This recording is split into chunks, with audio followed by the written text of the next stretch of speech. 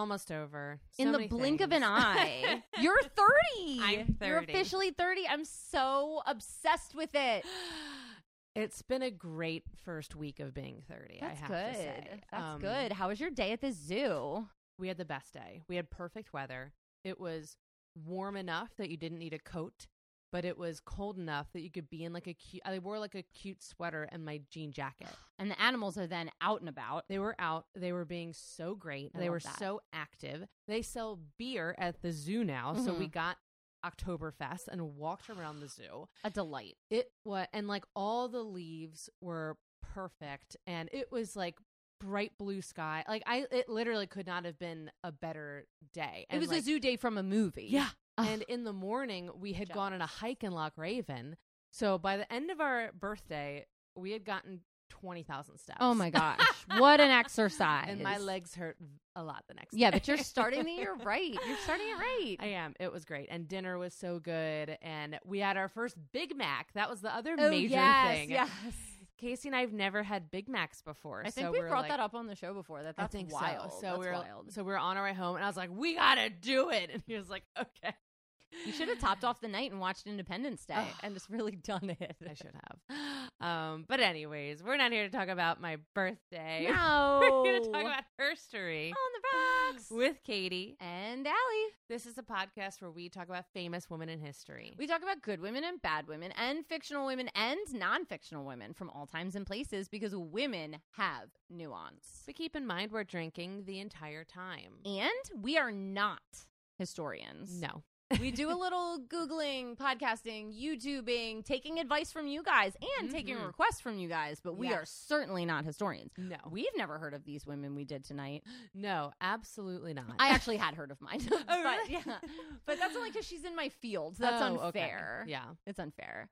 But yeah, so we're going to get into it. We're going to have a good time. And if we make mistakes, please feel free to email us because that does happen on an amateur podcast. And it helps us out. We like it. We get to learn more. Our listeners get to learn more. Thank you so much. But before we get into the stories, we know that you are busy. So busy. You are building the 12-foot skeleton from Home Depot. There are so many parts. It's in your front yard right now. Yeah. All your neighbors are watching. They're like, are they really doing it? And you're like, yeah, I'm doing it. You're getting the tibia and the fibula mixed up. It's so Everybody hard. does it. Your phalanges are all over the place. I'm a clavicle messer-upper, honestly. I don't know where it goes. So while you piece together your skeleton, even though it is after Halloween, technically, you're still not done. You don't want to take a break and look at your phone because you're going to lose track of the bones. So we're going to describe these ladies for you. We're going to get a little physical. Allie, who are you doing and what does she look like? I'm doing a woman named Susan Blow, and she is literally the prototype for like a white woman with brown hair who's buttoned up and Victoria era'd out. Like she is exactly what you would picture. Long Victorian dresses, corseted waist, buttons up the front, hair out of her face. In her older years, she's like a little heavier. Like you can tell there's like two types of pictures of her. One's from when she's very young, one from when she's like aged a little bit. But she's always surrounded by children. Ooh, okay. Susan Blow and the babies. So my woman probably looks really similar, but just like 100 years before. We don't officially know what Martha Ballard looked like, but we know that she was a middle-aged white woman living in Maine during the Revolutionary War. In reenactments, she is often portrayed by sturdy, dark-haired women who can handle their own. Martha most likely would have worn simple clothing consisting of a corset and a big skirt. So like not quite pilgrim. So like she's not like in Puritan clothes. She was more just in like regular clothing. But nothing that she couldn't move around easily though. But nothing that she couldn't move around easily in though, because she had a lot to do. Oh, okay. So it's more like colonial style clothing, yes. Whereas mine is like the 100 years after that. Yes. Okay. Yeah, because I know it's like in the New England area, so I wanted people to think more. I want people to think like more like Colonial Williamsburg, not Thanksgiving dinner. Got it. Not pilgrim. Right. Okay. Sure. Totally. So anyways, Do you want to know what you're drinking? I do. It looks delightful. Okay. This one, first, Megan Kate is the person who requested. This is Megan with the EA. Yes. That follows us, who's wonderful, Megan. Followed us for a very long time. And I'm dedicating this drink to all the teachers out there. It is called the 1, 2, 3. Look at me. Cheers. Oh, I didn't say what it was. We'll drink it first. We'll drink it first.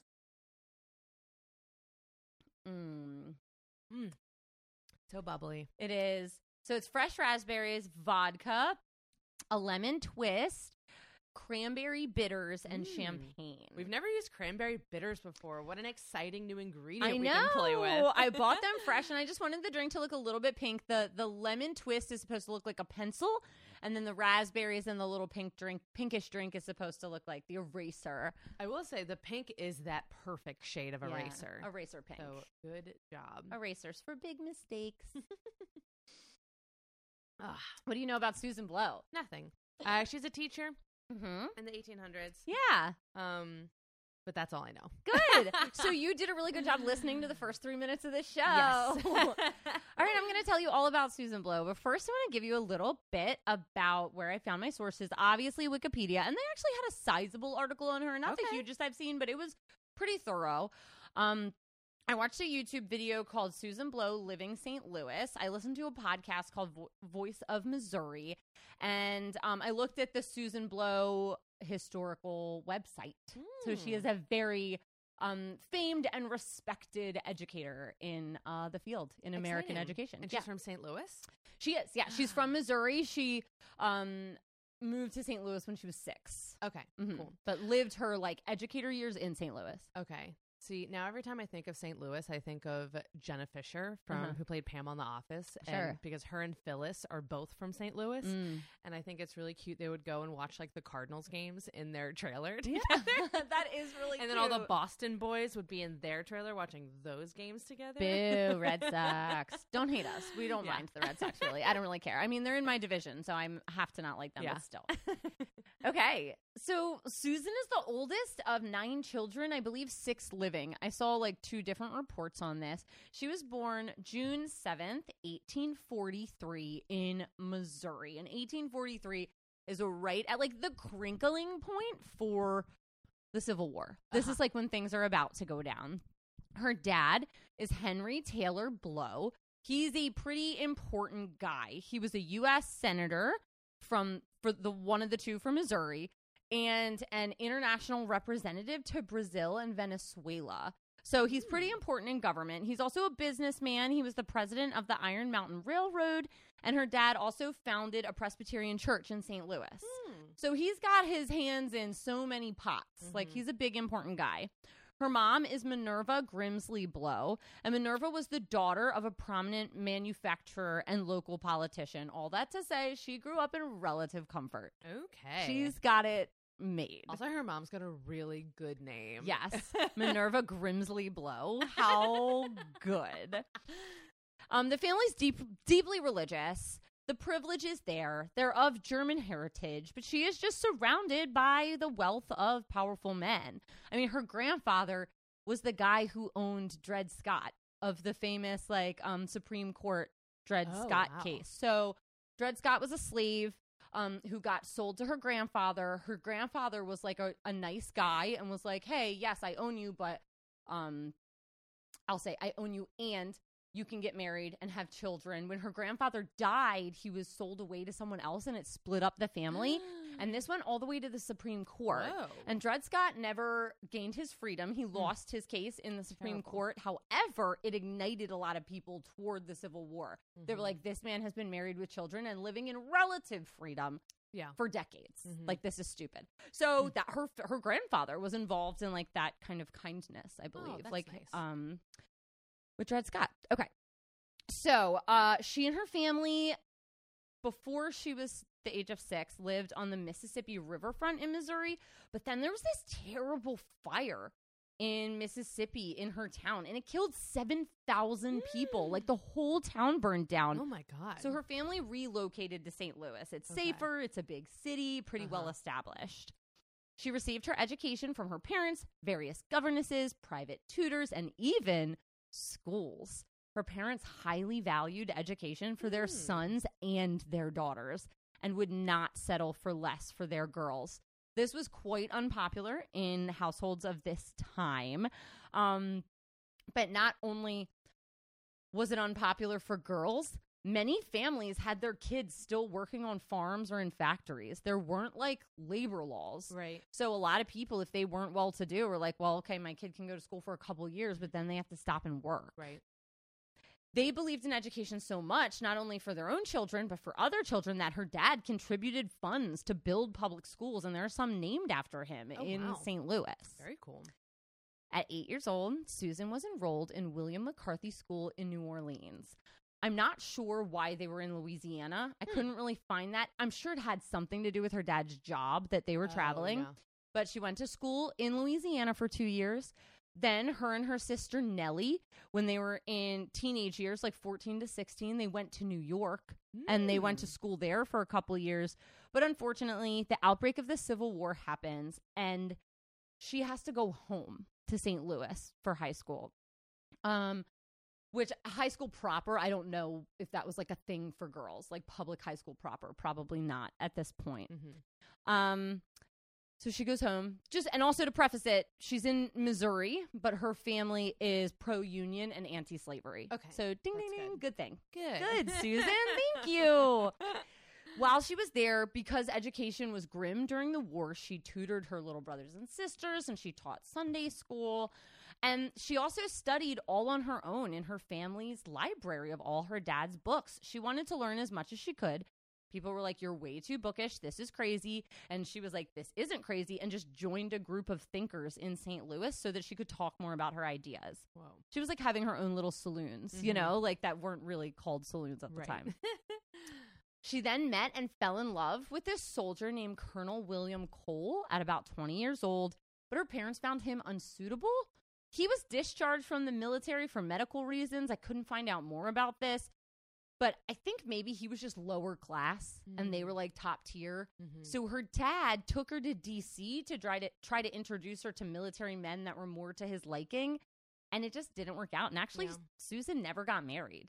So I just think like she fell for this one guy, but just maybe wasn't that into relationships. I'm not sure. Or maybe it just never worked out for her. Yeah. You know, so she ends up never getting married. But right around the end of the Civil War, when Ulysses S. Grant becomes president, he tells Henry, I need you to go and do your international America stuff in Brazil, please. So Henry her dad picks up and goes to Brazil in 1869 for international affairs, and he decides he's going to hire Susan to come along as his secretary. Oh, very cool. So now she's going to Brazil. She learns Portuguese in less than 6 months. What? That's a very hard language. Yeah, learns an entire language, and because of that, she becomes like really important to this mission with her dad with trade communications between Brazil and the United States. Whoa. Super smart person. She then goes to Europe with her mom and sisters. They're just going to go to Europe. And she goes there and she's like, you know what, while I'm here, I'm going to study the philosophies of many major, famous thinkers of this area. She's also studying American transcendentalism while in Europe, which we talked about. Who was that dad we hated towards the end of last Louisa season? May Alcott's dad. Oh my gosh. Because she was also, he believed in this as well, but he was not good at it. Yeah. She was just learning about this. Okay. While studying, she came across the philosophies of a German idealist, very famous in the educational field, Friedrich Froebel. And he believed in something that we now know as kindergarten, a garden where children can grow. Mm-hmm. He thought that the cognitive development of young minds was critical. And the way that you could make this happen is by making them learn, but through play. You trick them into learning by playing. She visited one of these classrooms modeled after his ideas. She watched them teach and mold young minds, and she brought the idea back to America. So she's so inspired. She's back in the United States and specifically has these ideas in her hometown of St. Louis. A few things we should know here. One, she's not the only one who tried to bring these ideas back. Like Friedrich Froebel is very famous, but the others had tried to bring the kindergarten method into the private settings in the U.S., and it just fizzled out pretty quickly. Okay. Two, St. Louis is going to give her a little bit of pushback because they are skeptical of Germany right now. Oh. So St. Louis was a very old city. It was founded in the 1700s, even though it's a little bit out west. Has a lot of citizens from the South. It was a slave state because of the Missouri Compromise. But shortly after the Civil War, a whole bunch of people from Europe immigrated and settled in Missouri. Something like 160,000 people, and 60,000 of them were German. Oh, so it was kind of like a little bit of a bias towards German people because the Germans were super anti-slavery in a slavery state. Oh, okay. And Germans were like, this is not cool. Like, we should not treat people like that. Yeah. So it got a little pushback that Friedrich Froebel was a German guy, and this is a German philosophy. Yeah. She comes home, all these ideas, so exciting, telling her family, and her dad's like, I will sponsor and pay for a private school for you to do this. But my girl did what we should all do and said, I bet we can better serve the people if we make it a public school. Yes. 100%. Side note, I'm a huge proponent of public schools. Huge proponent of public schools. Now, she's not the only person who brought this to America. So she was like, I bet there's other women like I could learn from about this. So she travels to New York to go to normal school there to be officially trained as a teacher by one of Froebel's devotees in the science of teaching little minds, which we now know as early childhood education. So early childhood education is the years before like grade school. I think sometimes now we include first grade. It's like pre-K, kindergarten, first grade, and then grade school or primary school is like 2 to 5. So early childhood education is like a separate degree because the brains are different for those kids. And she was there in New York studying about this for a year. In 1873, Susan returns to St. Louis and opens the nation's first public kindergarten in the whole country. That's very good. She has 2 assistants, Mary Timberlake and Cynthia Dozer. She directed and taught the kindergarten classes consisting of about 42 students. Not only did she use her own family money to pay for all of the tools and things for the kindergarten, but she forewent her own pay to make sure that this could work. Obviously, that comes with privilege, but she definitely was not expecting to get paid for this. Wow. She also recruited over 150 women to volunteer to work at Blow's kindergarten. Sounds like room moms. Yes, they were. They were the first room moms. In the classes, students learned games and songs that Susan had translated from German to English. They played with shaped blocks and paper and clay and tried weaving and molding to improve dexterity. They grew seeds in outdoor gardens. They learned Bible stories and also myths and legends and folklores. They're like doing all the things we do in kindergarten now. Yeah. That's so cool, too, because I feel like this is probably the first time when, like, kids would go away and then come home and then the parents could be like, what did you do today? Yeah. Like, I just feel like it's nice when your kids do go to school because I think it starts conversations with them. You know, I'm not a parent, so I don't No, it does. But. And I think the interesting thing is that at this point, first grade through 12th grade are set up like factories the way they are now. Your desks are in a row. You get a paper, you finish the paper, you turn the paper in. Montessori was obviously doing some really fun stuff, but Susan Blow had the same idea that she got from Froebel that like learning should be joyful. It should be fun. And these kids can learn by playing, which is what she was really trying to do. So Susan started with 2 experimental schools, one for traditional middle-class students and one for immigrant students who were showing up. And both had equal amounts of success for the students attending kindergarten. What we learned is little minds grow better when they play games. Little minds grow better when they interact with other little minds. Little minds that attend kindergarten are better adjusted for primary school. Little minds are the most important and impressionable minds. If little minds learn to love learning when they're little, they grow into big minds that love to love learning when they're older. And the amount a little mind grows before the age of 5 is the most it will ever grow. Wow. But it impacts your future significantly if you start them young. And finally, and the thing I think most people don't understand about early childhood education teachers is that it's a science. You are a cognitive teacher. You understand the science of teaching. You're not just today, we're going to learn our letters. You have a checklist. Okay, this kid has learned how to tie their shoes. This kid is walking, alternating up and down the steps. There's a list of things you have to watch. This kid is learning how to operate scissors for dexterity.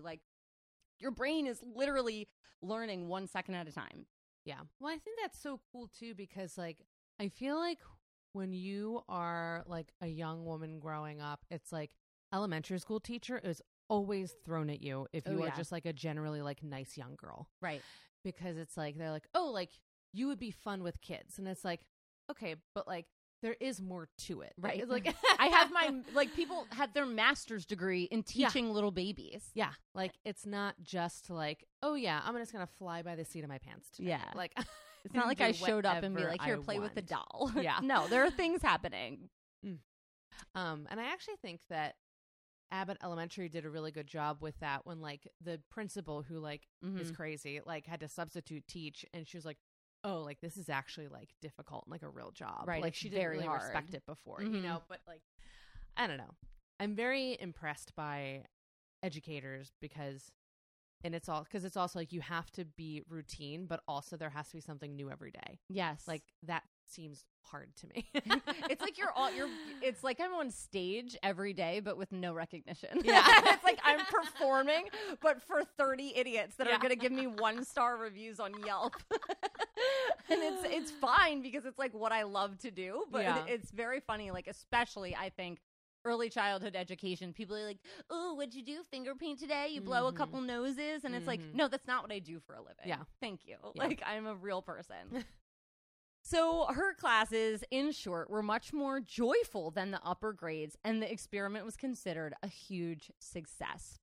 While most classrooms were plain, hers was full of colors and plants and toys and blocks and shapes and balls. And you didn't only learn that, but you learned how to keep yourself clean and how to eat healthy and how to exercise.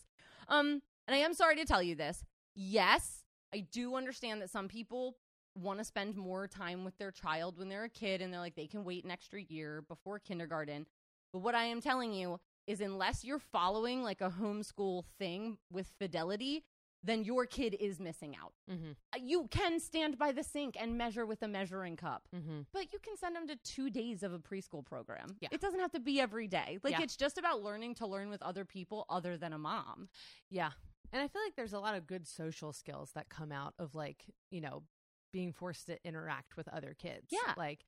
I don't know. It is important to... I'm not a parent, but... it is important to learn with your parent, to go sit outside and count the little leaves that you picked up and to garden and to cook. But there is, first of all, you're on 24 hours a day, so you never get a break. Yeah. And I think that's a refreshing time for mothers, especially if they want to go back to work. And then...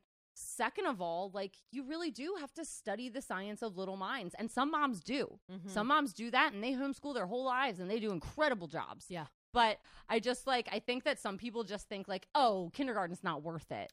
Yeah. And it's actually it is. Yeah. It actually is something that it's worth trying to do. Yeah. So 3 years, her kindergarten system had up to 50 teachers and over 1,000 students. Wow. And you should also know that 72% of the children entering kindergarten were non-English speakers because of the huge immigrant population in Missouri. By 1883, every public school in St. Louis had a kindergarten. By 1883, that's not even the 1900s, and they had this. Part of this was due to William Torrey Harris, the superintendent of St. Louis schools, who saw the value in what Susan was doing. He believed in her, and that he also thought that the greatest educational concern in public school was kids kept dropping out to go work. And he thought if we can get kids to love learning when they're little, we'll decrease our dropout rate and have more educated citizens. He was initially against a public program. He thought it should be private and kind of for the wealthy, but she put together a presentation, said that she would teach it and direct it if he let it be public. And she got the school board on her side, and he agreed. He let her do it. What a great guy. Thank goodness. A trusting superintendent. We need more of those. We like those. When I feel like it's all those little moments throughout history when people really stuck to their guns and were like, no, you're not going to privatize this. That really made a difference in the long run. Right. You know? It does, for sure. So in 1874, Susan opens a training program to accommodate the in-demand kindergarten teacher. They spent mornings volunteering in kindergarten classes, student teaching, and afternoons and weekends studying cognition and teaching methods. Only 11 years after opening her training school, though, Susan had to withdraw from teaching due to Graves' disease. Also, side note, she was operating without pay this whole time. Oh, my She went gosh. 11 years without getting paid. 11 years. Just living by the seat of her pants and her daddy's money, I guess. Yeah. So she retires and moves to Boston with Laura Fisher. I don't know if she ever got married or not. I'm just presuming. She moved there to direct the kindergarten program in Boston Public Schools. Oh, very cool. So Susan moved with her.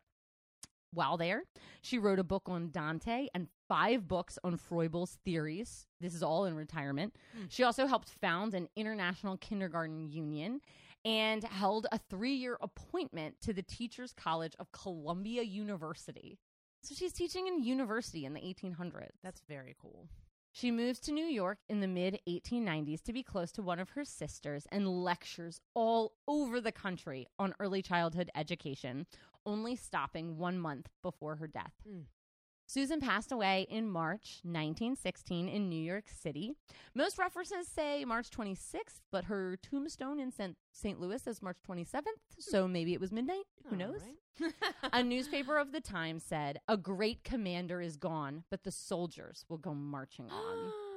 The soldiers. The little baby teachers. Oh, You're the gosh. soldiers, the baby teachers. That's so cute. People founded leagues in her name. Susan E. Blow Froebel League. They set up funds in her name. A public school and a street are named after her in St. Louis.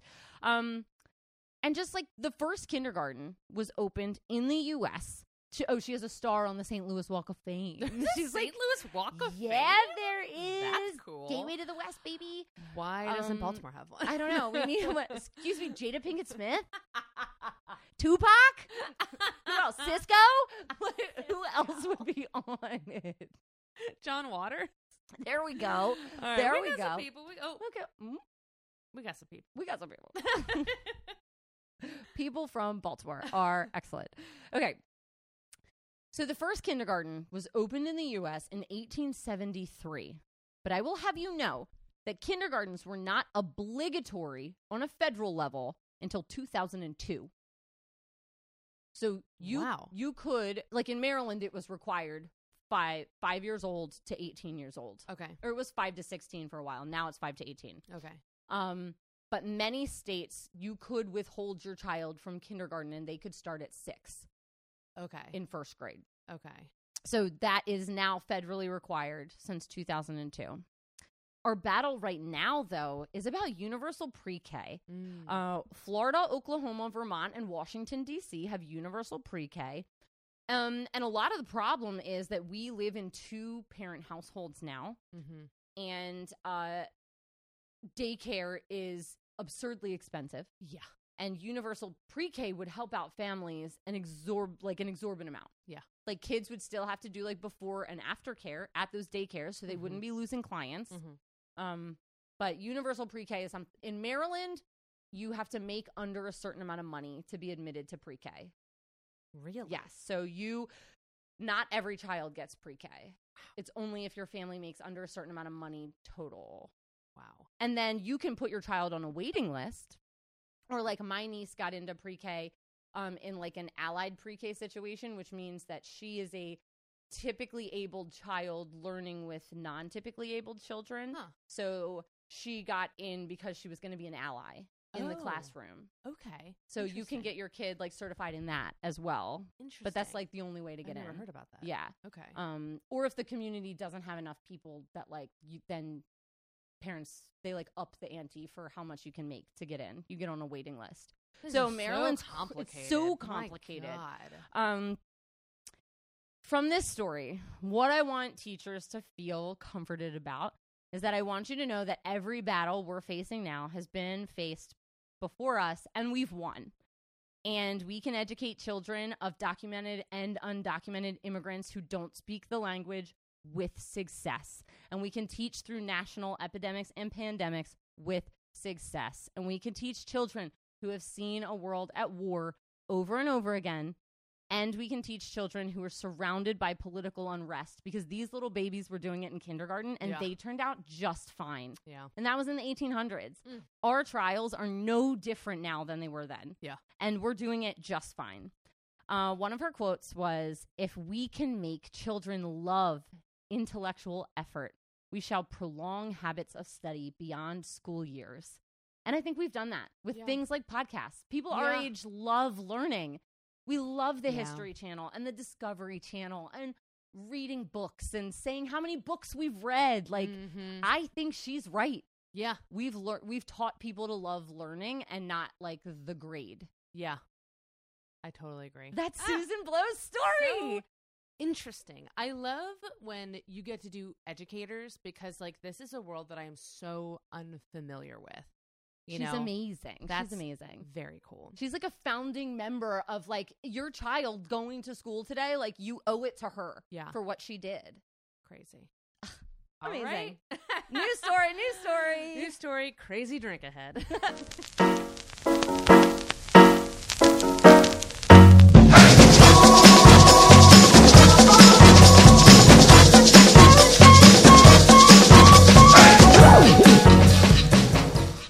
We're back with a cooked cocktail. We've cooked this evening. Cocktail. I can't wait. Okay. Can you please tell me all about this? What an insane thing. This is called Call the Midwife. Sure. And I decided in this 16th season, it was time to try a colonial flip. I'm so nervous. This is a very famous kind of cocktail, and it was a common drink in the 1700s during the Revolutionary War, because people had a lot of rum and they wanted more things to do with it, and they would make this in a big batch. So it is a whole egg, an ounce and a half of rum, an ounce of cream of coconut, so that obviously I added, an ounce of half and half, a few dashes of orange bitters, and a half tablespoon of brown sugar, or a whole tablespoon, whatever you're please. So I whisked that all together, and then in a pan, I boiled 4 to 6 ounces, so a half a beer of your favorite beer. So it's like a lager, or I chose a Marzen style beer. And when it starts to froth, you add the whisked ingredients and you stir it well. So you have to froth it or whisk it until everything is heated through. And you garnish with nutmeg. I am really excited. This is going to be Cheers. a treat. I think it tastes good.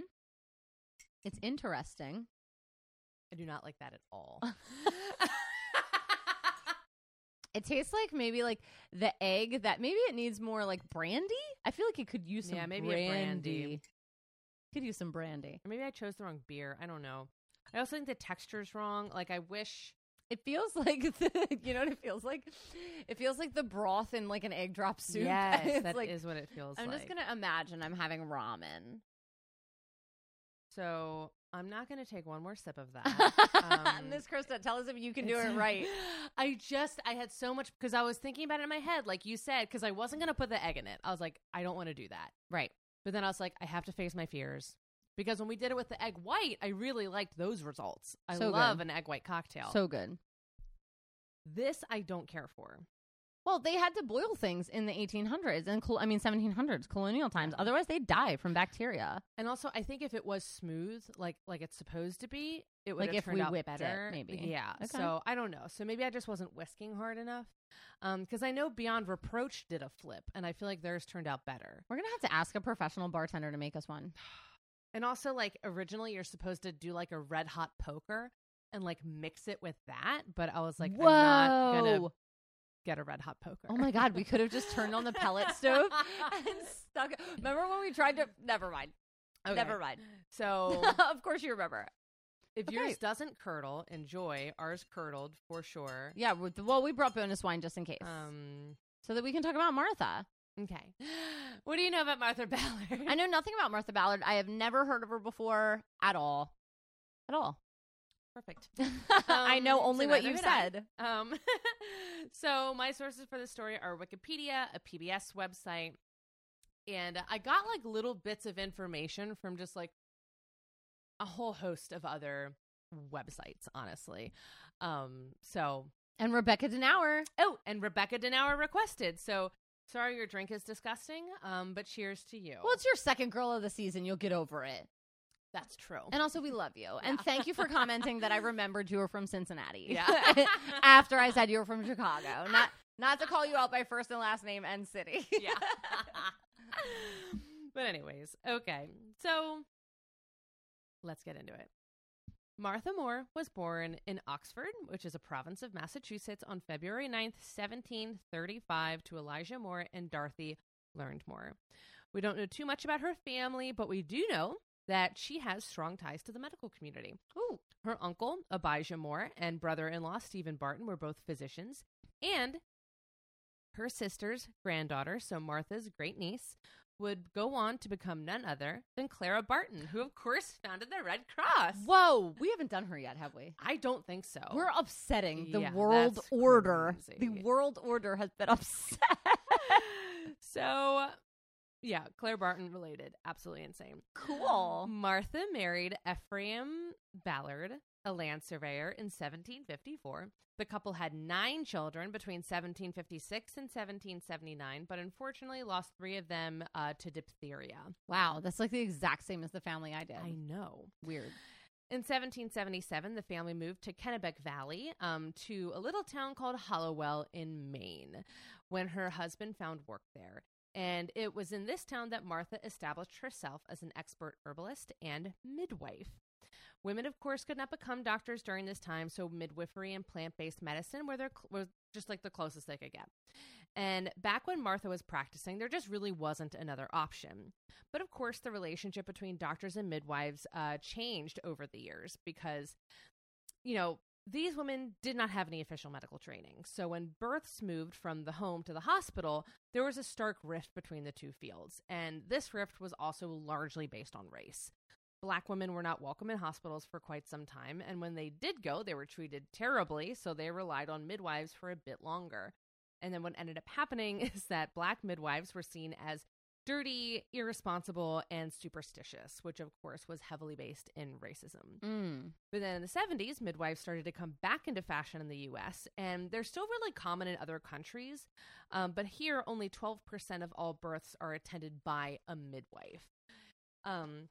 Now, I am a huge fan of midwives. I think that they are great, but I also like the fact that if something goes terribly wrong, like we do have doctors who can perform emergency surgeries to save lives. Sure. I have a question. What is the difference between a midwife and a doula? Or is it the same? No, they're not the same. So a doula is really there just to provide like emotional support. They are not really medically trained. So a midwife, like especially now, like is trained to like catch the baby. Doulas are not trained to catch the baby. Got it. And they are just like a little bit more medically trained. I see. And doulas are more there to be like your spokesperson. Got it. Exactly. And so that being said, I would like to see more doulas and midwives being accepted into the healthcare community so that people giving birth can have a little bit more agency. I did a lot of research into this in college, and I just think that the solution is to integrate the traditional medicine and the new medicine. I really do. Because I think part of the problem is that women who are in the throes of labor have no one to kind of go to bat for them and say like, hey, that wasn't what we discussed. Yeah, I think I think too, like a lot of women create a birth plan, and in the moment there's so much going on for that woman, not only like physical pain. I mean, she might have an epidural, might not, but like there's so much emotional things happening. There's things happening with a partner if you have one, maybe not with a partner. And then pieces of your birth plan don't get followed. Yeah. Sometimes even if a doula is in the room, Yeah. And that could be for a medical reason. Oh, yeah. But I think that often women or doctors don't necessarily explain that to women because you're in so much bliss after you give birth. They're not going to be like, hey, there was like a really scary rupture in the umbilical cord and we didn't know what to do. So we had to go against your birth plan. Right. And I just don't think that hospitals give this space to doctors to deliver that news. So then I think a lot of women are mad at doctors and want to do something without doctors. Yeah. I don't know. Like, I don't know the solution of how to merge these fields appropriately. Yeah. I mean, I don't either, but I do wish that women had a little bit more, I don't know, kind of, I wish they had a spokesperson. Like, because I did my whole senior research paper on doulas, and I think that they are such great, like, advocates in hospitals for people. And they're also, because one of the other things I did not really think about was they're also the person that's going to enforce your rules on, like, if your great aunt shows up to the hospital and wants to come see the baby, the doula is then in charge of, like, being like, you cannot come in. Like, you were not allowed to be in this room right now. Yeah, which I also love. You know, just having someone else there who can get their hands dirty a little bit and, like, have those tough conversations when, without you being the villain as a new mother. Sure, that's so important. Now it's just a little ditty about birth and midwives, because I also think the moving away from midwives and that being based in a lot of racism can, like, also tell us a bit about our current situation, right? With especially women of color giving birth and having very high maternal death rates. Yeah, like, risk factor is so much higher for women of color. Yeah, it's insane. So anyways, but the whole story is not about that. But we are talking about a very prominent midwife. So I did want to talk just a little bit about it. But now back to our main story. So all babies right now are born at home with the aid of midwives. And although they don't have any official medical training, what they did have was familial knowledge. This was the type of knowledge that was passed down from generation to generation. And Martha learned it from her mothers and aunts. Now, we don't know a ton about her early life, but we do know a great deal about her later years because she kept a very detailed diary starting when she was 50 years old. In 1785, she's 50, she's living in Maine, and she still had 5 of her 9 children alive and at home, plus a niece named Barthenia. They ranged in age from 7 to 31 years old, and of course, she is working as a midwife and a healer. Her diary, which is nearly 1,400 pages, acts as a daily log, starting with the date, the weather, and just kind of moving on to simple things like what she fed her family, and then business things like how much she charged for her services, which babies lived or died, and of course, what was going on in the town. This might seem like useless information, and some people who have read the diary have called it boring and questioned its significance. But we here at Herster on the Rocks know what having 27 years worth of information on a woman's daily life directly from her is worth. History has largely been recorded and written by men, so sometimes it's nice to have a woman's perspective because women tended to write about everyone in the community, not just the important men. Yes. And about, like, culture and activities and gossip and all the things that go right over men's little heads. Yep. And she also wrote about people who may not have been recorded otherwise. Members of the community who were not recorded in deeds or church records. So, like, there are all these people that are only mentioned in her diary for one reason or another, you know? And I love that she sees everyone, not just the people that history would deem as significant members of society. And if a woman did write, it may have been to letters to friends or like quick entries, but Martha just recorded so much. And since she made her own ink and her own quills from her geese, she was never short on writing tools. And I feel like that also helped because she never had to take a break. She always had her supplies on hand. Hey, I have a question. You journal every day, correct? How long have you been doing that? Almost 2 years. Do you keep it in a spiral notebook? I get these cute little notebooks from Target. I only got one brand for a while, and now I have kind of switched it up to another brand, but they're about the same size. It's lined, so I do front and back pages, but it's not like a huge one. You know, it's not like a notebook you would use for school. It's more like just like a little, kind of like a moleskin journal. Or like, an agenda page type size. But it is like, 3 good pages, you know, and some days it can take me 20 minutes. Some days it takes me an hour, you know, kind of just depends on how I'm feeling. Okay. But I journal every day, you know, like obviously there are some days where I don't get to it, you know, but Yeah, but pretty much every day in December, it'll be 2 years. Yeah. Producer journals every morning. Yeah, I don't journal at all. Mm-hmm. I have found it really helps. I bet. I mean, I'm sure it's like doing yoga for your brain and emotions. And also sometimes you're like, I'm back here again talking about this. You know, because like when you actually write it down, you're like, I'm sick of writing these same words over and over Why again. am I so frustrated by this? Yeah. And like it's helped me see patterns in my own behavior that then I can like really try. Because like then like every next morning I'm checking back in. And, you know, I'm like, okay, like, are you feeling better today? Like, how did this work? Like, you know, like, I don't know. It's just, it has done wonders for me really understanding my behavior and how it can change. And also, I give myself more credit for getting back on track when I slip up. Because then I look at my diary and I'm like, oh, it felt like I like totally went off the rails and ruined my life. But it was 2 days. Right. Yeah, absolutely. Yeah, absolutely. Like it's not as bad as I think it is in my head. Now, how would you feel if 300 years from now somebody was reading all these pages? Terrible. Yeah, okay. I would hate that. Okay, so sorry, much. Martha. Yes, so sorry. I would hate that. But the other thing that makes her diary significant is that she was writing about everyday life during a time of immense social change. America was just a year out of the Revolutionary War. Our population was just under 4 million, and there was a major economic depression while we were trying to figure out life without Great Britain. By the end of her diary, things were a little more settled, and the U.S. population had grown to about 10 million. Whew. That was in 27 years. So what was going on in those years, and what was life like in this sleepy New England town of Hallowell, Maine? Well, we know that Martha was an integral part of her community.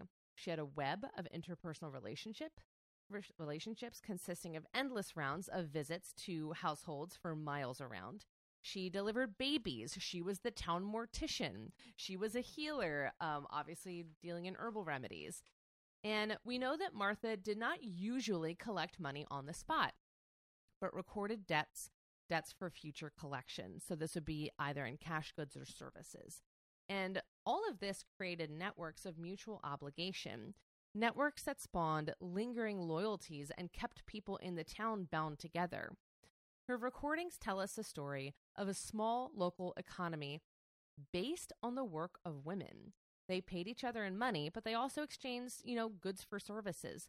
Sometimes she was paid cash for delivering a baby. Sometimes she was given 40 yards of fabric, which I think is so fascinating. It's a barter system. It is. And I feel like because again, we get most of our stories from the men at the top.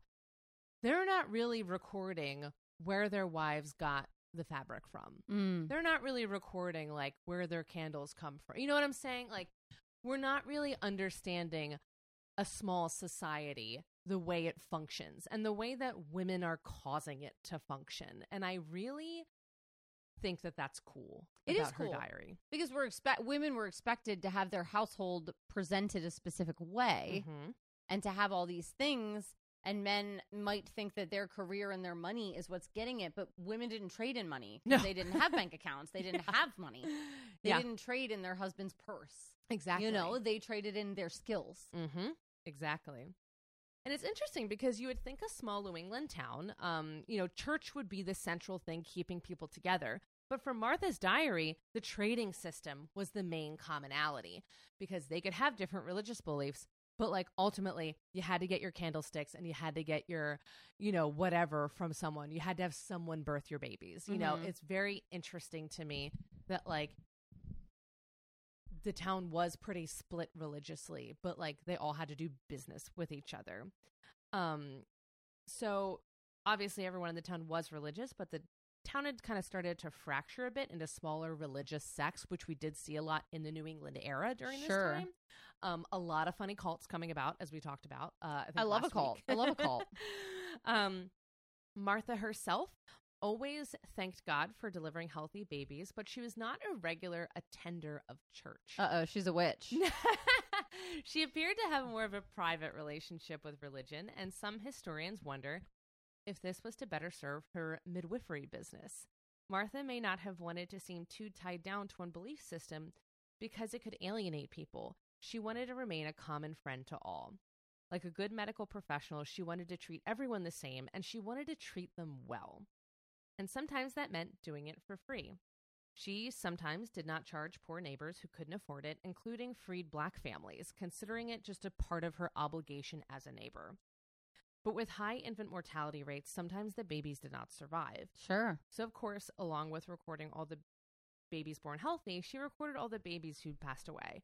And she recorded the people who had gotten sick in the town, the treatment she had given them, what worked and what didn't. So because of her diary, we have a much better understanding of the many ways in which childbirth could go wrong, because she wasn't just saying they died. She would say, like, came out with umbilical cord wrapped around the neck, and, like, this is exactly what happened. So, like, we know how many babies did that, how many babies survived from that. You know, it's just like we're getting so much information. She's creating a data chart. Yeah. And we also know, like, what illnesses were spreading and how quickly they were moving around the community. And she also recorded some of the conflicts she had with the local doctors. She accused one male doctor, new to the practice, of excessively using the narcotic laudanum and being too aggressive with his instruments. After the death of one of the doctor's infant patients, she called him a poor, unfortunate man. Oh, Ursula, I'm sorry. She's got opinions. Yeah. Martha also recorded some other terrible things that happened in the town, such as the rape of a young woman named Rebecca Foster. So Rebecca Foster was the wife of the new town minister, Isaac Foster. And as I said, the town was a little split on religion at this point, and many people in the town did not like Isaac due to his unorthodox preaching style and his religious history. I think he had switched denominations a couple times. Unfortunately, many men in the town decided to take their frustration out on his wife. Rebecca was cursed at in the streets. Men threw rocks at her and were threatening to rape her. She went to Martha and confided in her about all of this, but there simply was not much either of these women could do about it at the time.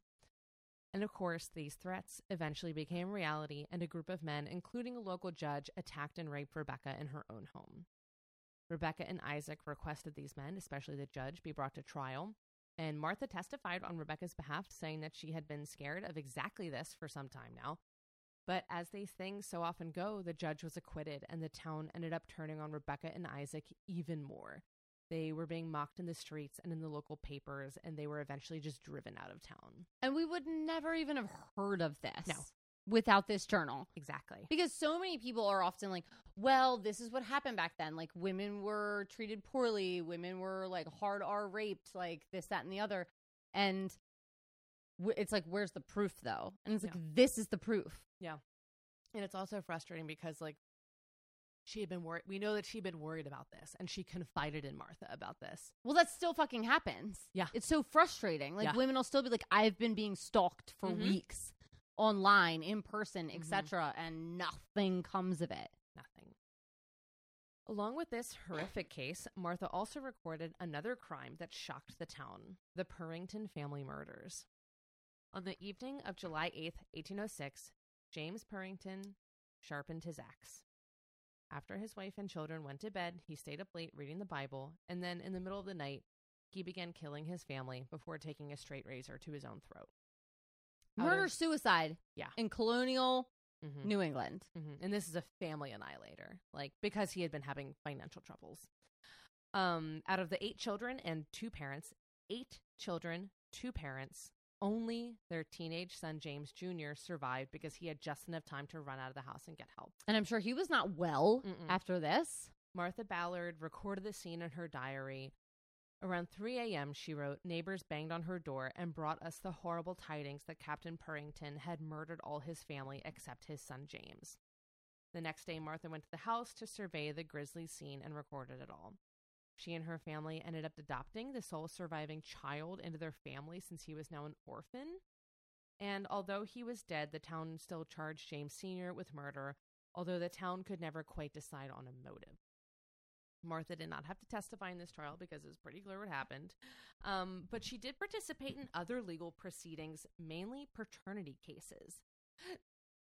So because young, unwed mothers have existed forever, midwives were often asked to pressure them into naming the father of their child by asking them in the throes of labor. Little Pearl. For 13 of the 20 out-of-wedlock births Martha performed, she said she had taken testimony of the father in accordance with the law. So 13 out of 20, she did get the name of the father.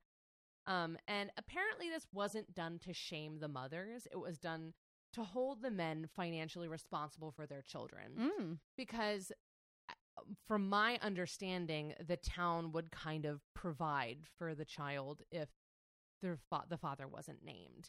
And I do like the idea of men being held more accountable for their actions, but I also don't love asking a woman who the father is in the middle of labor. It's like that's like interrogation under duress. Yes. Which I feel like is not fine. Yeah. But also, like, I think women were scared of these were totally men. Scared. Because, like, I mean, they might be afraid if they're going to be harmed if the outing of the father comes out. Like, maybe he's a married man. Maybe he's related to you. Maybe you were attacked. Like, maybe he's the town minister. Yeah. And whatever it was. Like, whatever it is. If he's in power, mm-hmm. it could be terrifying. It could be. So, or it's someone you love and he's a person of color and you're not allowed to be with him. Yeah. There's so much that could be problematic. So much going on with this. So it's like, this part, I don't know how I don't know how I feel about it. Because, yeah, that's hard. Yeah.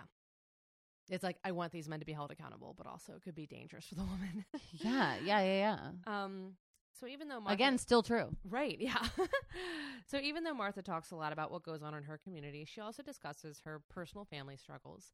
She had family members pass away. Her son was arrested for fraud, and her husband was sent to debtor's prison. But through it all, she kept recording and delivering babies and helping people any way she could. The last birth that Martha attended was on April 26, 1812. And even though she attended more than 800 births in an era of very high infant and maternal mortality, according to her records, she only lost 5 mothers and 20 babies. Wow. That's like, I mean, it's those terrible, are but pretty that's good odds. For pretty good numbers. Births. Yeah. Martha passed away on June 9th, 1812, at the age of 77. After her death, the diary was kept by her daughter, Dolly Lombard. The diary then was passed on to Dolly's daughters, Sarah and Hannah, after Dolly's death in 1861. Sarah and Hannah then gifted the diary to Martha's great-great-granddaughter, Martha Hobart, as a graduation gift when Mary became one of the first female U.S. physicians to graduate from the New York Infirmary for Women and Children in 1884. That breaks Isn't me. that the best? I just got chills. That's so beautiful. Oh. Then in 1930, Mary donated the diary to the Maine State Library in Augusta. The Maine State Library promised her a transcript of the diary, but the promise was never fulfilled. But eventually it was included in a history of Maine, and later Robert R. McCausland and Cynthia McElman McCausland spent 10 years producing a verbatim transcript on the diary. But for years, it kind of went unnoticed. Some historians would use it as a reference point, to get an idea of what life was like, or maybe even just to check the weather on a certain day. But people thought it was boring, ordinary, and repetitive, so it kind of stayed in research limbo for years. However, historian Laurel Thatcher Ulrich saw potential in the diary, realizing how rare Martha's firsthand account was after researching a previous book on women in early New England. After 8 years of research, Ulrich produced A Midwife's Tale, the life of Martha Ballard, based on her diary 1785 to 1812. Each chapter in A Midwife's Tale represents one aspect of the life of a woman in the late 18th century. The overriding theme is the nature of women's work in the context of and community. Ulrich stated that when I finally was able to connect Martha's work to her world, I could begin to create stories. She highlights 10 key entries from Martha's diary and places these entries in a historical context, elevating a seemingly ordinary woman's life into a key figure of Kennebec. The book received a positive critical response and was praised for its insight into the lives of 18th century women and life in early New England. And in 1991, A Midwife's Tale received the Pulitzer Prize, as well as many, many, many other awards. And then in 1997, PBS aired a documentary called A Midwife's Tale on the program The American Experience. Overall, what we have learned from Martha Ballard is that even though she didn't sign the Declaration of Independence or fight in the Revolutionary War, She was a regular person who mattered to her family and her community. And her life as a regular woman in history is still significant. Ugh, I love that. I love her so much. Anytime, to toot my own horn, anytime we read an article at school where it says, you know, the population or something, I have my kids circle it. And I'm like, that's the people we're reading about. It's like, I know we're reading about like the famous people in history, but those are the people that built it. Yeah. Because they're the thousands and thousands of unnamed people. And we're just so lucky to have Martha's story. Exactly. Because I'm sure other women did keep similar diaries, but like whose family cared to keep them? Right. You know, unless they're a George Washington. Right. It's like, why would you keep it? It's like, it's just the weather and the date or and the town like, gossip. You know, maybe you keep your moms and your grandmoms, but 2 generations later, right, you throw it away, you move, it gets lost. Yeah. This is a critical time in American history. She's existing between the Revolutionary War and dies at the precipice of the War of 1812. Yeah. Like, we're not stable in this country. No. Yeah. All right. Well, let's talk about these 2 ladies in a little segment we like to call Just the Two of Us. Speaking of war, I love that we're at 2 major wars. Huge wars in American history. And both of our episodes were entirely about women's work. Women's work in the time of war. Yes. I think that is so fascinating. It's fascinating because these are still considered women's jobs. Mm-hmm. Midwifery, doula, teacher, child deliverer, even pediatrician, right? Like if you go the doctor route, this is women's work. This is the thing that women are in charge of. Your babies. Yeah. Like literal, we're not only growing them, we're rearing them up. Yeah, exactly. And I love that both of these women knew that their work was focused on kids and like probably like fellow mothers, you know? So I feel like Susan was very much like, no, this has to be a school for all because like all kids matter, all mothers matter. Mm-hmm. Like all other mothers, like especially poor mothers need a break. Like if they can get these kids out of the house a little bit earlier and get them a little more functioning, like that would be amazing and like not have them in the factories. And like even if the moms don't necessarily need a break, what if when they're at home they need like they're busy doing, you know, if they work third shift, they're busy doing stuff. Somebody can cultivate that mind in the meantime. Yeah. Exactly. Tag team. Yeah. Why can't we tag team? And I feel like Martha had the same thing about childbirth. She goes, everybody deserves a safe childbirth, you know? And like, I'm a person that knows what I'm doing. So like, I don't care what religion you are. I don't care how rich or poor you are, what your color is. She goes, I'm going to help you deliver your baby in the best way possible. Well, they're both into public service.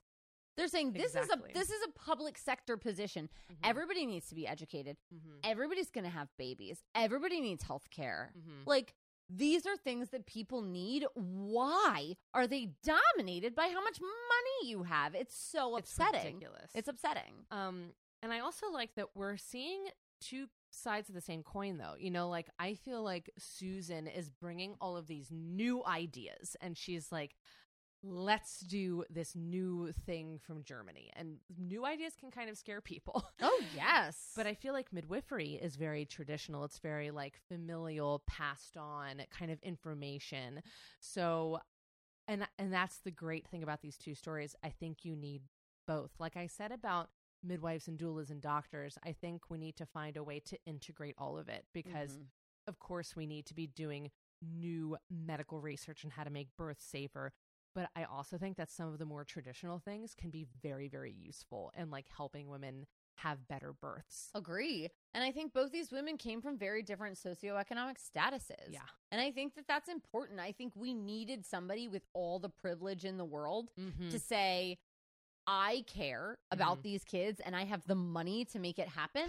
Yeah. And we needed a middle-class person to be like, I can step in and do this when nobody else is willing to serve you as a human. Mm-hmm. I think they both took their background and used it to the best of their ability.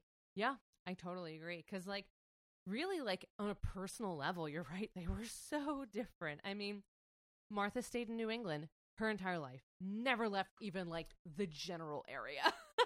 Which is true of most people. Which is true, Most people die 5 miles from where they're born. Yeah. And you have Susan, who has literally traveled the world. And then you have Martha, who has like a ton of kids, and Susan, who has not had any kids. And I love that they both, again, no matter how much money they had, no matter their family or personal situation, they both came to the same general conclusion that community is important, children are important, women are important. Like our female-based local economy is important enough for me to record it. And Susan is saying our kids' brains are so important that I want to take as much care as possible and like train other people. That's also another thing. Training the next generation, because you know that Martha is not just keeping all this information to herself. This is not private. No. And what I love too is I also learned about midwifery is that you attended all the births in your local community and while you're having kids as well. And then Martha was done having kids. And then 2 years after that started her midwifery business because she was like, all right, I'm ready to take the reins now and like start being the midwife. And I do kind of love that, like, everybody needs that training period. Everybody needs to student teach. You got to learn. You have to learn. You got to watch. Yes. And of course, it's very important to go into a classroom setting and learn the theory. But I also think that it's important to get into the nitty gritty of it and like get into a classroom, because I think a lot of teachers, I don't know about this, but like I would assume there are some people, I actually knew one personally who was like, I'm going to be a great teacher. I love kids. First day of class was like, wow, I hate this. Gave it a year and was like, I'm done. I was not built for this. And I think that's the importance of getting into the work, doing your student teaching, attending some births. Maybe you attend some births and you're like, I want nothing to do with this. Yeah. And then you're not a part of that in your community. And like, that's okay because you can make the fucking candlesticks. Right. Like, I think too that if we zoom this out and we look at present day, these are still professions that are not taken seriously. Midwifery, preschool, kindergarten teaching, it's kind of scoffed at, like, which is very disrespectful because they are very long lasting industries. But I think a lot of female work is scoffed at. I totally agree. But these two specifically, because they are scientific fields, I think are not given the credit they're due. It's very sad. Like, it makes me sad that people work so hard on these things and they're just almost ignored as fields. Yeah. Wow. All right. What a great couple of ladies. I loved it too. All right. Who would you like to toast this evening? My toast today is to people who respect children as much as they respect adults, because children are just like in grown-up training. Yeah. And I think that what we put into their minds comes out of them when they're grown-ups. And if we can like put them in good grown-up training, then we'll do so much better as a society. Yeah, so that. Cheers. What do you have? I'm going to toast the regular people who just do as much good as they can in their communities, that and their communities that probably let them down a lot. I think that there is a part of Martha that was so sad that her community would allow this rape to happen. Her community, this horrible murder happened. And like, I think that she was probably really let down by people, but she never stopped helping them. And she never stopped being an active part. And I think that's a lot of regular people's stories. So, agree. Cheers. That's beautiful. All right. Now, what are you enjoying in pop culture this week? So Britney Spears' memoir came out this week. So have you read it? I have 1 hour left on Audible. Is it crazy? It's really good, actually. So when I started reading, I can't wait for you to listen to it. It's on there. It's available. Okay. I started listening to it, and the first couple chapters, I was like, this kind of sounds like the memoir that she thinks people wanted her to write, and not like the memoir she should have written. Yeah. And as the chapters get farther and farther on, I am blown away by her. It's like, I know what the paparazzi did. Yeah. I know what the paparazzi made me think. I know it. I'm a logical human. But hearing her say it so blatantly is very nice. Like, to speak about another woman in history or group of women in history from that era who were treated like shit by the media. Yeah. Like, I mean, she was sat down by Diane Sawyer, Matt Lauer, other famous interviewers and asked about the size of her breasts and why she cheated on Justin Timberlake and like all these very personal things when you're a 16 to 20-year-old young woman and her family situation. And it's like, I think it's actually very nicely done in chronological order. It gives her say without giving too much personal detail. I think she kept her anonymity as best she could so far. I still have an hour left. We'll see. All but right. I'm happy it's out. I'm happy she has gotten to say her due, especially with her most recent divorce and like everything that's happening. I think that this is an important step in her healing that I think is what she needs. I think she definitely needs it because she is off the rails. She is knife dancing on Instagram. I am so curious about what the process was like because I'm sure she did not type this. Like I'm sure she had like a ghostwriter helping her. Sure. Yeah. I think that like she someone probably, helping her. I'm sure she did interviews and they like helped her outline it and then typed it out and then she read it and approved or disapproved like most celebrity memoirs. Exactly. Like most, I'm not saying this is only her doing this. Yeah. Like, most celebrities will do something like that but I will say that it's not super artsy. So it does feel like it's from a girl from Louisiana. Yeah. Does she read it? She reads the prologue and Michelle Williams does the rest. Okay. Interesting. Yeah. All right. And I am glad of that. So I was like, I don't know if I could listen to like 8 hours of her talking. Yeah. I was like, Brittany, this is absurd. Yeah. Her accent, I love, but in small doses. Okay. Yeah. What are you into right now? I'm going to promote the movie Sleepy Hollow starring Johnny Depp and Christina Ricci. Sure. So fiance and I were trying to find like a Halloween-y movie that we hadn't watched yet. And I had never seen that. And because I don't really love horror movies. So we're in like a weird spot. We're like, Casey doesn't really want to watch like kid movies all the time, which that we've seen 100 times, but I don't really want to watch new horror movies. So we're kind of in a weird middle ground. I hate horror movies. I hate them. Sleepy Hollow, not a horror movie, but it is suspenseful. It's really good. It's a really fun riff on like the original Sleepy Hollow tale. It's got a great cast. It's got a lot of people from the Harry Potter series. All the famous Brits. Yeah. I mean, like Professor Dumbledore is in it. What's it called? Mr. Dursley, Vernon Dursley's in it. Like, just like a lot of weird people. So it is a really fun, spooky movie that I really enjoyed it.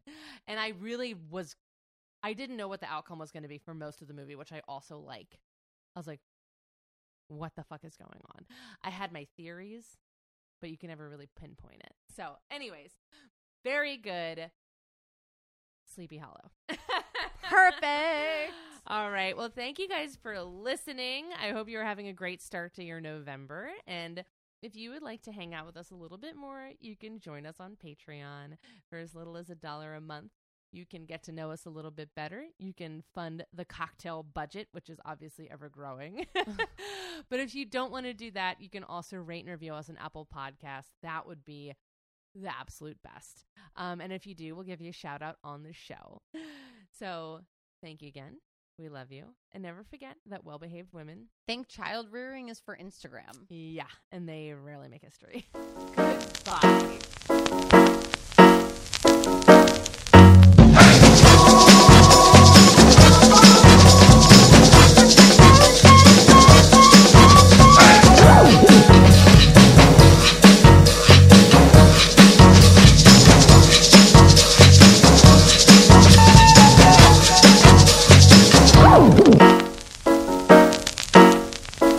You've been listening to Her Story on the Rocks. We are independently produced by 1986 Entertainment and proudly recorded in Baltimore, Maryland.